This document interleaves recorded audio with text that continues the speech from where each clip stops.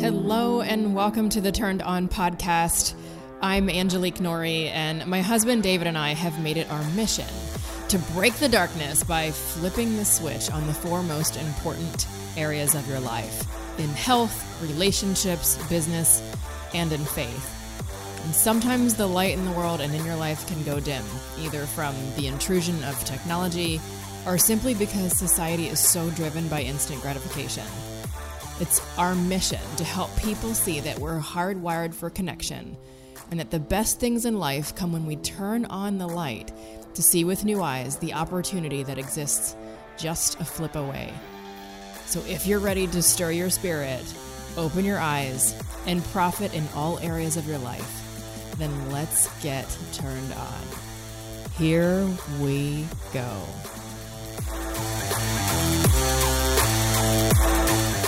If we couldn't laugh, we would all go insane. That's for sure. So look, I don't think there's anything that's a cure for the blues better than Jimmy Buffett and maybe a margarita, right? Even if it's raining outside. But we're not going to talk about laughing, going insane, or margaritas and Jimmy Buffett. We're going to talk about changes in attitude. Okay? So the attitude that we carry with us each day is probably one of the most important things that we can use to help our success in our business, whatever we do. And let's face it, some days we wake up in just a bad mood. Some days we wake up in a good mood, and what happens? Something happens that changes our attitude. And so maybe you remember when you were a kid, your parents said what? You're going to get a what adjustment? You're going to get an attitude adjustment, young man. And what did that usually mean? You're going to catch one upside the rear end. But when we're adults here, where does our attitude adjustment come from? Because I love this. I absolutely love this. If we said when we are adults, when we're having a bad day, when we just let something get to us or something distract us, we don't have mom and dad coming in saying, you're going to get an attitude adjustment. Sometimes Angelique gives me a little bit of an attitude adjustment when I need it. And then sometimes that attempt at an attitude adjustment leads to a little bit of friction. So we're going to talk from a place of this great example that John C. Maxwell gives us about what it means to have an attitude adjustment. Now, the first part of attitude is actually defining what this means. So John C. Maxwell says this: our attitude makes the difference in our life more than just about anything. We've heard this before. I'll repeat it again. Your attitude in life makes the difference more than just about anything. You've seen people that just have a good attitude. You know, it could be one of those days where everybody turns on the news and there's a big story and it's just, everybody's like, wow, this is bad. And then there's one person like, I heard it, I know, but you know what? Life goes on. I'm gonna keep pushing. And we want to be around those people. We want to be around those people. What about in a company? Think about somebody in your company now or in a prior company who just had a great attitude. And you're like, the more I'm around this person, man, the better I feel. All things being equal, John C. Maxwell says, the person with a positive, healthy attitude will prevail over the person who may have a great skill set, but a lousy attitude. So when you're looking at things and you look at somebody else and says, well, that person's smarter than me. That person's a better speaker than me. That person has more experience than me, but that person has a lousy attitude. It says attitude cannot replace talent, but it is the difference maker between two talented people. So let's go right back into your own life. So on a scale of 1 to 10, 10 being the best, 1 being the worst, this last week, how would you rate your attitude? Okay, now what about in the last year? What's your attitude been in the last year? Look, so much of what we're going to talk about next is how we change that attitude, okay? And we get 5 very great examples here from John C. Maxwell. And look, the word being around things, we have to realize when we don't have control of so much in our lives, when we go back to the word, it has to change your attitude. It has to, because we feel so helpless in this world. We feel like we are at the mercy of our government. We feel like we're at the mercy of people who are just richer, more powerful than us. We feel like we're at the mercy of people who may want to choose more mean or violent means. And then you go back to the word and it's like, look, this is just a little thing, guys. You know, this little blip we have here. Think about this. And I'm not going to get too religious here or too faith-based here, but I will. I'm saying I won't, but I will. I had somebody draw out a timeline when I first became a Christian or reborn, draw out a timeline, and it looked like this. It was literally on a whiteboard. It was creation, Adam and Eve, Moses, Noah, Moses, the apostles, all this stuff, Acts, Revelation, but on both sides. So here's creation and here's Revelation. Think about this. On both sides was this thing called eternity. And that tripped me out because I'm looking at it on a whiteboard. I'm like, I know this spot. I know the creation and I've read Revelation, but you have eternity on both sides. What is that? My mind can't even begin, our minds can't even begin to fathom that. Our minds. I have in my notes here, if we go from a scientific point, what it's like, I think that the sun represents, geez, I want to get it, but I don't think I'll be able to go to it right away. The sun represents like the power of like 400 atom bombs going off every second at the same time. Like when we think about where we are and we think about eternity, we think about the sun, and if we're like 0.25 degrees off on our axis, we're not even breathing or living. So when we think about the big things, if you go into a biblical study of science and you know someone that knows science and knows and believes in God, you'll have your mind blown. So I feel like our attitude discussion on earth here and our everyday thing has to have some sort of biblical and scientific framework to it for us to really realize that all of this stuff that we let rest on our shoulders. And for some reason this morning, this is weird, I just remember this. I woke up thinking about Atlas. Do you know who Atlas is? He's the Greek guy. And you know, I thought about it because I remembered we went to Greece and I took this picture outside and I superimposed this Atlas world on my back. And I'm thinking to myself, he represented the weight of the world. So when we talk about attitude and when we talk about the weight of the world, and then we talk about eternity and eternity bookending both sides of creation, we got to start to take a deep breath here and go, wow. Like, what are we sometimes getting in a bad attitude about? If we think that we were made and we think and we live and we have love and we have a conscience for this little 80 to 90 year span, sometimes less, I got to think that over again. So that's the framework. Let's get into some stuff here that's a little bit more grounded that we can use. John C. Maxwell says, where did you get your attitude? The big three is our family. The next one is our experience growing up, friends, our environment, our neighborhood. And then the next one is personal development, what you looked for, what you sought out, what you're actively doing maybe to change that attitude that you came from in your family or your neighborhood. Think about that. Those are what we're seeking to change the attitude probably that we got from our family or our neighborhood. Now, let's face it. We want to blame the family. It's easy. I mean, you know, sometimes we call that Irish temper. It's funny. Everybody has a problem with stereotypes, but the Fighting Irish, we keep that guy up there.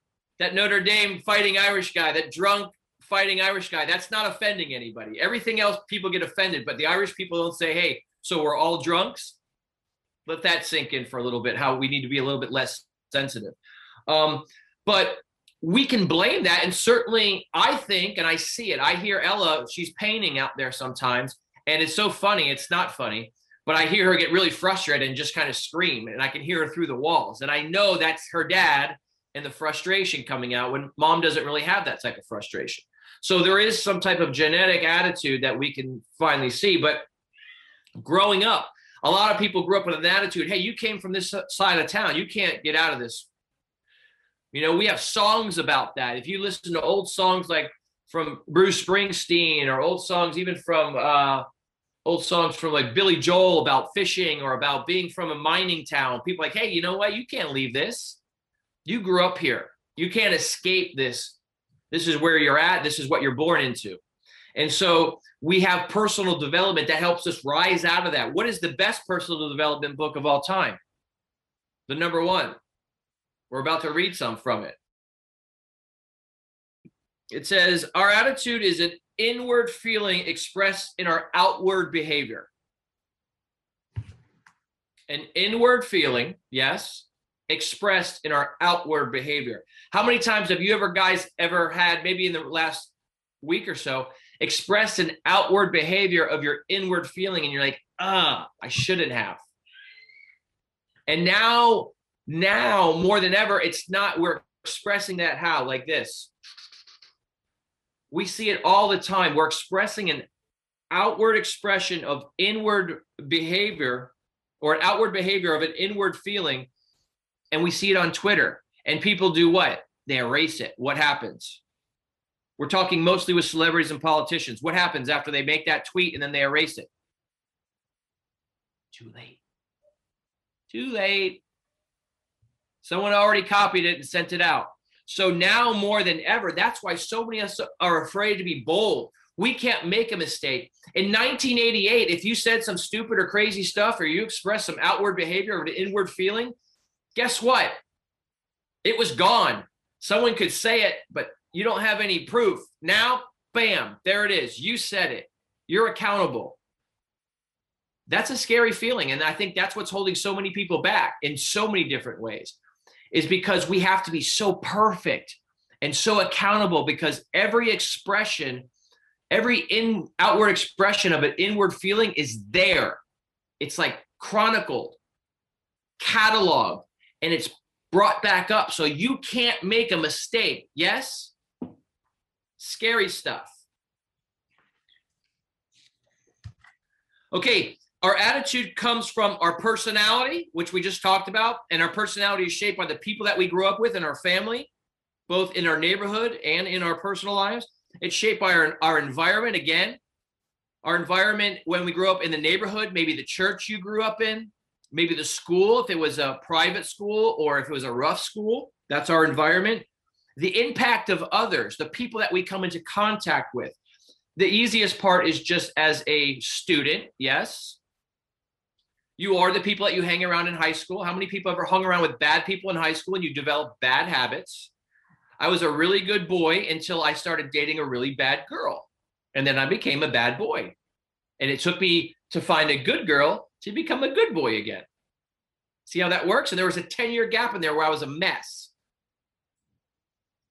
I was a good boy, met a bad girl, became a bad boy, met a good girl, became a good boy.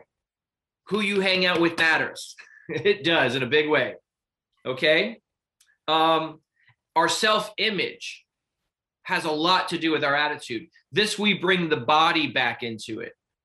So many of us listening here are people that work on their bodies, that our livelihood depends on developing the body, keeping the body in shape, keeping the body healthy, both from a physiological standpoint and a physical standpoint. If you don't look good, you don't what?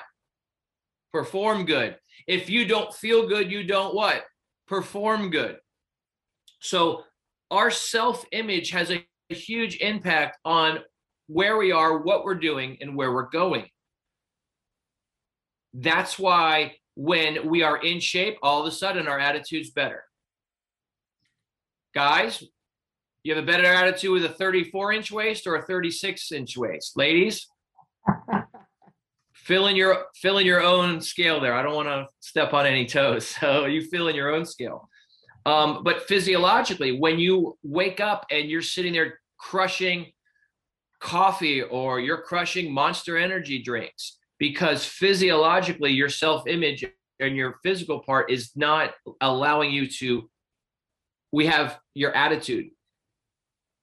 Everybody knows right now, every single one of you, when I say the word hangry, immediately everybody knows what hangry means. Yes. Do you perform well when you're hangry? No. Do you speak well to your spouse when you're hangry? No. Are you good with your kids when you're hangry? No. What are you good with when you're hangry? Nothing. I'm a miserable human being to be around and everybody hates me. So our attitude has a lot to do with that. Okay, self-image, both physical and physiological. And what we said earlier is our exposure to growth opportunities. This is personal development. This is what so many of us have said about personal development is the one thing that can change your attitude that you grew up with, the home you were raised in, for better or worse, the neighborhood you were raised in, for better or worse, the schooling you got, for better or worse, the early relationships you're in, and choices. The beliefs and choices is what I believe is your faith-based attitude. I've seen extreme examples of someone having a terrible attitude and opening this book that we call the Bible and having an extreme attitude adjustment. Extreme. And when I say extreme, I mean extreme. It changes people. Okay? So our faith matters. Yes. The word does amazing things because it reminds us of what's important, what's at stake. And we have to have what we call the intercessor. Okay? What is the intercessor for those of you that are deep into the Christian faith? What do we refer to as the intercessors? One specific thing. Do we know? Who's referred to as the intercessor? It's the Holy Spirit. And I asked Angelique about this, and I feel it's important. As a Catholic, I asked myself, what did I know about the Holy Spirit growing up as a Catholic? And you know what I knew about it? Father, Son, Holy Spirit. That's it. And I said, maybe that's just me. So I asked Angelique, I said, Ange, growing up in the Greek church, what did you guys know about the Holy Spirit? She goes, Father, Son, Holy Spirit. That's it. We're robbed. We were robbed. And this is, look, I'll get bold here, but I talked to my mother who just is my mother is the poster child for Catholicism and still is. And I asked her, what about the Holy Spirit? It's the sign, it's the Trinity. We just know that. No, it's the intercessor, it's the worker. It's the one who intercedes on our behalf here on earth. It is the part of the Trinity that is the most powerful. What my pastor Mark Driscoll said is the most underutilized power, force that we have. It's underutilized. We don't tap into it. Okay? So if we go back to our daily work, and what I picked out here in addition to Jody, it says, within a matter of days, it went from the best to the worst. How many of you guys have ever had that? I'm having a great week. I'm having a great year. And all of a sudden, look at COVID. We can pinpoint almost to a day, a week, or a month when we said, this is great. We have the lowest unemployment. We have no wars. Life is good in January of 2020. And then just like this happened to Elijah, we went from having one of our best years to having hell in a handbasket, one of our worst years. Like that. Why? Within a matter of days, we got discouraged. And guess what? We are carrying that. Many of us, and I'll raise my hand first, now. It's like quicksand. It's like it's like quicksand, or it's just like in The Godfather. When Michael Corleone goes, just when I thought I was out, it keeps pulling me back in. Just when I thought this COVID thing, we were getting out of it and we're pulling, it keeps pulling us back in. Discouragement. So what do? We go to the Word. Let God restore your perspective. Let him restore it. Who else can restore your perspective? The news isn't gonna, that's for sure. You might have some of those friends that have a great attitude. They can help restore it. But nobody can give you a perspective, a earthly, biblical, universal, timeless perspective like the Word can. So if we go to the second thing, once we know we're going to be discouraged, it says it in the Bible. You will have trouble in this world. But do not be discouraged. So we know it. It shouldn't come as any surprise. We'd like to think of it. But like my dad once gave me advice, he goes, how would you ever know true joy if you didn't know true what? Sorrow. You would not appreciate anything. And some of you guys out there right now, you've been through things that we wouldn't wish our worst enemy. We would not wish it upon our worst enemy. And we'd like to think we have nothing else coming, but we wouldn't know it. We would take it for granted. We would take life for granted. We would take happiness for granted. As much as we don't want anything bad to come into our lives, we would take happiness for granted.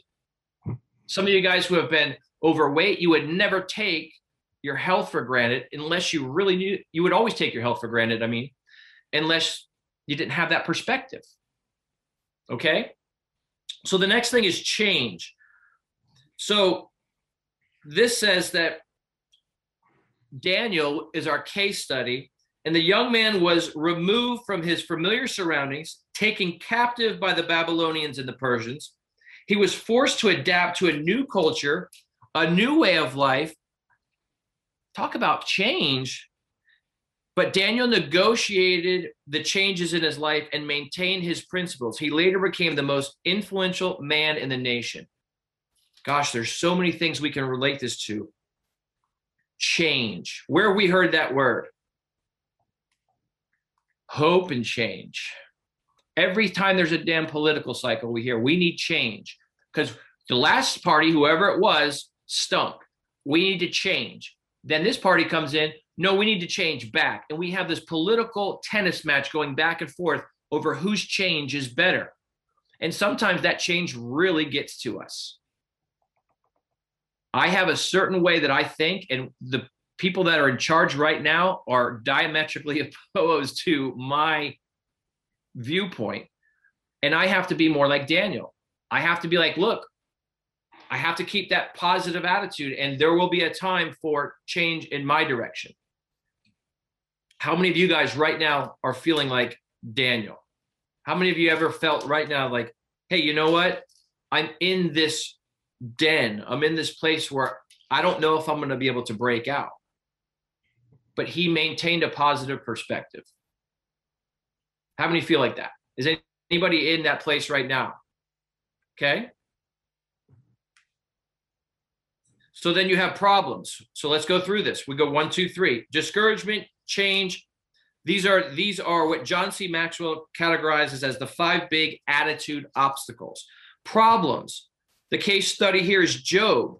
The story of Job is a man who faced the worst problems. Again, he was having his best life. He had flocks of animals. He had wonderful family. He was happy. And then all of a sudden, it got taken away one by one. And this is probably the quintessential lesson in the Bible about keeping a positive attitude. If you've ever been in church and the pastor or the priest is talking about how to have a positive attitude, the go-to is always Job, because he kept saying, geez. And here's the thing it's really hard for us to wrap our heads around this is he was being tested by who? The devil himself, or at that time, Lucifer, right? And God was giving him the okay. Yeah, if you want to test my boy Job, go ahead. I give you permission. And you're like, some of us here on earth are like, really? Can we pick somebody else? I don't really want to be tested right now. It's not my thing. But he had problems. Like Jay-Z, right? He had 99 problems probably. We won't say what the next one was because we're not that kind of a show here. But he had problems, 99 problems. He lost his land. He lost his livestock. He lost his children even. To make matters worse, his friends began to throw their theories at him as to why he was going through such a hard time. Surely it must be your fault, Job. You must have done something wrong to deserve this. But all the while, his attitude was steady and hopeful, and he was rewarded by God in the end. We live in an instantaneous culture right now where we don't want to go through anything. Some of you guys who have switched companies or you've switched relationships, you don't want to go through the dip. If you were in a bad relationship and you're getting out of it, you don't want to go through the heartache. You don't want to go through those parts where you're like lonely and crying. If you were making good money in a company and you got laid off or you got fired or you had to switch companies, you don't want to start from scratch, or you don't want to get to know everybody all over again. You don't want to have to learn a new system. Your attitude depends on it. You're never going to meet somebody else and fall in love if you carry that baggage from the last relationship. You're never going to thrive in your new company if all you can do is hate on your old company. Anybody here guilty of that sometimes? Let's turn the mirror right on ourselves, right? If we're constantly in anger over what happened, we can't have the attitude to proceed because people see that. Remember, our inward feelings being expressed in an outward attitude. We have to be careful of that sometimes. Punch a pillow, scream inside, go work it off in the gym, but don't take it out on Twitter. Don't take it out on Facebook. Don't call up somebody and start arguing. Chris Harder, again, I always mention Chris. He did a fantastic job of this. He maintained a great attitude. And when I used to call him looking for someone to commiserate with me about something that I was pissed off about, he would never allow me to go there. He would never join in it. And I would quickly see this. At first, I would get angry. And I'll ask you guys that. Have you ever called somebody a friend or someone on your team because you wanted somebody to be on your side and you had to vent and I'm pissed off about something and you need them to commiserate with you? And how many times do they? And then you feel good. Yeah. But what really comes of that? And so Chris Harder, I would do that. The first couple of times I'd get off the phone like, man, I'd be pissed off that he didn't want to take my anger to the next level and agree with me. And then I realized he was doing that as a leader, that he would not allow me to go there, even if I thought maybe he was feeling the same thing. And then what happened? I would second guess my own anger and be like, well, what would he do? And so that was a great lesson. Have I totally kicked that feeling? No, I'm human and I go back to those old strongholds sometimes, but I do recognize it more often. Anybody feel that? We shake our heads. Okay. So we see Job, you have to maintain positivity even in the worst of cases. If we go to the next one, which John C. Maxwell says is fear, the case study is David. Do you remember the teenager who fought Goliath and won? Of course. It's a great story. We all love to, hey, this is David and the Goliath story. We use it in sports. The old cliche in sports. This is the story of David and Goliath. There's no way that the Giants can overcome this Patriots team who's went through the season undefeated. They have Tom Brady. They have Randy Moss. And what happens? The Giants win. But consider the fact that David did it in the face of hundreds of frightened soldiers. Fear surrounded him in the camp, but David saw only one thing, that Goliath was a man defiling God himself. He knew that God was bigger than the giant and defeated him with a stone and a good attitude. So what does this tell us? What does this case study in fear, the David and Goliath story, really demonstrate? We are going to have moments when we're fearful. We are going to have times in life when there's no way out of this. The odds are stacked against us. And this is a great illustration in the Bible because the easiest way to see it is with size. We can try and illustrate this point with money, with kingdoms, with attitude, with marriage, whatever. There's always something. But when you talk about a good old-fashioned fist fight, if you looked at two guys in the ring today, and one guy was 6'9", and the other guy was 5'4", and you had $100 to bet, who are you betting on? Put my $100 on the guy who's 6'8". Now, there's a certain fear factor. If we saw that, we as the army, if we saw this in the audience, let's just put ourselves in this modern day gladiators ring. We are the army, or we're the fans in this case. And we see a guy 6'9" with all these muscles, and we see a guy 5'4" who doesn't have any muscles. We're going to be fearful in our minds. We're going to be like, oh my God, that, we're going to bite our nails. Like, that guy's going to get his butt kicked. This is going to be ugly. And then that little guy has to find some type of massive, massive confidence in himself and through a God confidence. And when he wins, everybody loves it, right? Who loves the underdog story? Why did we love Rocky? He was the underdog. Why do we love the guy who makes it into the NFL or the guy who makes it into the NBA, who is short? He came from a small school. He shouldn't be there. And now he's the MVP. I'll look at a guy like Julian Edelman for any of you football fans. Just balling. But he's the David among the Goliaths of the NFL. So we have to overcome that fear, and that holds us back a lot in our business. Think about that. You're going up against somebody in your business right now that has a big name. Let's relate this to what we're doing. And you both have a prospect. And that prospect says, well, I'm talking to so-and-so from another company. Oh, who are you talking to? And they say a name, and you look that person up, and what's the 6'8" now? If we relate that to terms of what would that 6'8" look like in terms of you looking up that prospect? Who knows? What's the one thing we look at? The stat. Followers. Oh my gosh, I can't go. How am I going to recruit this person? They're being recruited by someone who has 75,000 followers. They're being recruited by a person who is driving around in a Rolls Royce or something like that. We are the David and the Goliath story. So there's a practical examination that you have to have a God confidence like David did and realize it just takes one stone in the right place. You don't need an army. And the last thing is failure. So a case study in failure is Barnabas, someone that, if those of you guys who know the Bible and we say Barnabas, you're like, I might have heard of it, but it's not really the story I think of when I think of biblical stories. So some scholars believe that Barnabas was the Barnabas who was passed over to replace Judas as the 12th apostle. If so, he didn't grumble and go home.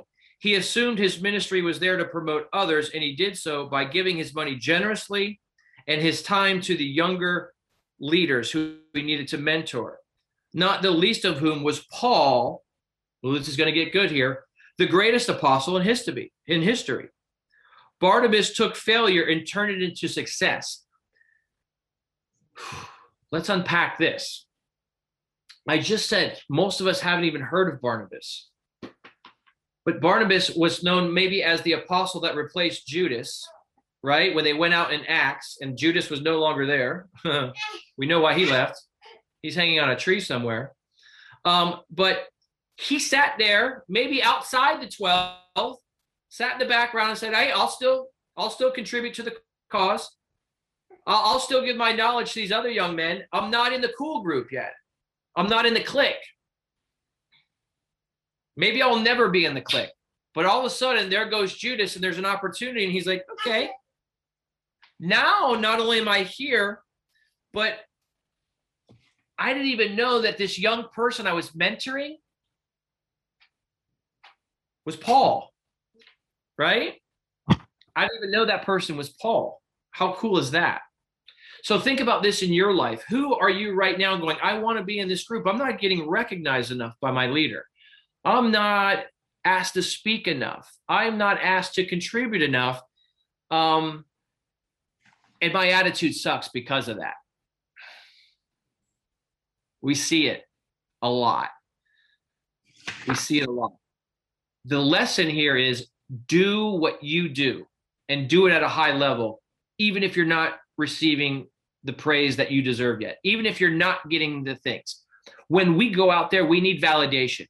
We need to know what we're doing is right. And sometimes when we don't get the validation in terms of likes and comments or accolades from our company, we want to pull back and say, well, screw you guys. I won't do anything then. I'll just sit back here, I'll quit, or I'll go to another company. Instead of like Barnabas, you know what? I know what I'm supposed to do. I'll keep doing it. I'll do it at a high level. And then who knows what'll happen? Maybe my day to shine will come. Or maybe I'm going to be mentoring this person who will do things greater than me. And maybe they'll give you some love later on. That's the question. What do we need to fill our egos in our attitude? What if you did mentor somebody and that person rose to success? So what if Tom mentored a young basketball player and Tom saw that guy go to the NBA, and every game as that guy won and won playoff games and won the NBA championship, Tom would watch the press conference wondering, is he ever going to mention his coach, his high school coach, and what he did for him? Is it bad to want that? It's a good question. When people, especially in this day and age, when we are responsible for promoting ourselves, I just asked Angelique this morning, if I forward this post, does it look like I'm just trying to get myself built up, or is this advertising? Because I always want to come from a place of humility. So if Tom coaches that guy who wins an NBA championship, is Tom wrong for saying, geez, I would hope he kind of mentioned his old coach here that built him up? It's human nature, but we shouldn't need that. Look, we sometimes as Christians, we're too critical. We have to realize that human nature is for us to have those thoughts, and we can't beat ourselves up. But the question then becomes is, especially for those of you guys out there in the industry, ask yourself this, write it down and put it somewhere. Does it matter who gets credit? Does it matter who gets credit? Or are we really working for the team? Because it's really the same answer, but two different answers. We'd like to think it doesn't matter, but it does. But it does in the big picture, especially if it's affecting our bottom line. If we bring someone into the company and we never get the credit we deserve for mentoring them or bringing them in, but our bottom line is benefiting from that, okay, or just our self-worth. Sometimes, like, it's enough to know that I was there. I'm not getting the credit from the world, but I know what I did. And then the question becomes, at a bigger standpoint, is my friend asked this. He says he went into prayer and God said, am I enough? And that blew my mind. It's such a simple question. Because this guy was coaching a lot of people. He was very successful. He had several businesses. And he goes, I went into prayer and I heard God specifically ask me, am I enough? And that answers so many questions right now with what's going on with the world and social media and recognition and validation. Am I enough? Because God knows what you did. He knows what's in your heart. So does it matter if the rest of the world is not giving you the credit? Is that going to affect your attitude? Where will we receive the ultimate rewards? Here? In heaven. So that's a tough pill to swallow. It sounds great. We can hear that in church. We can hear that on here and go, yeah, absolutely. But we are right now living in the world. And if we're not constantly reminded of that, then it doesn't matter, because as soon as we step off this particular conversation here, we go back into those things where it does matter. And we have to continually remind ourselves, and that's where we can come full circle with the attitude here. We have to continually remind ourselves that there will be problems, there will be fear, there will be discouragement, and there will be change. But in the end, am I enough? Am I enough? Meaning, is God enough? Not me, David. Is God enough? He's going to ask you that. Do you need everybody else to pat you on the back? Do you need everybody else to forward your post? Do you need everybody else to put you on stage? Do you need that person that you mentored to accept that award, to accept that championship and say, I owe it all to?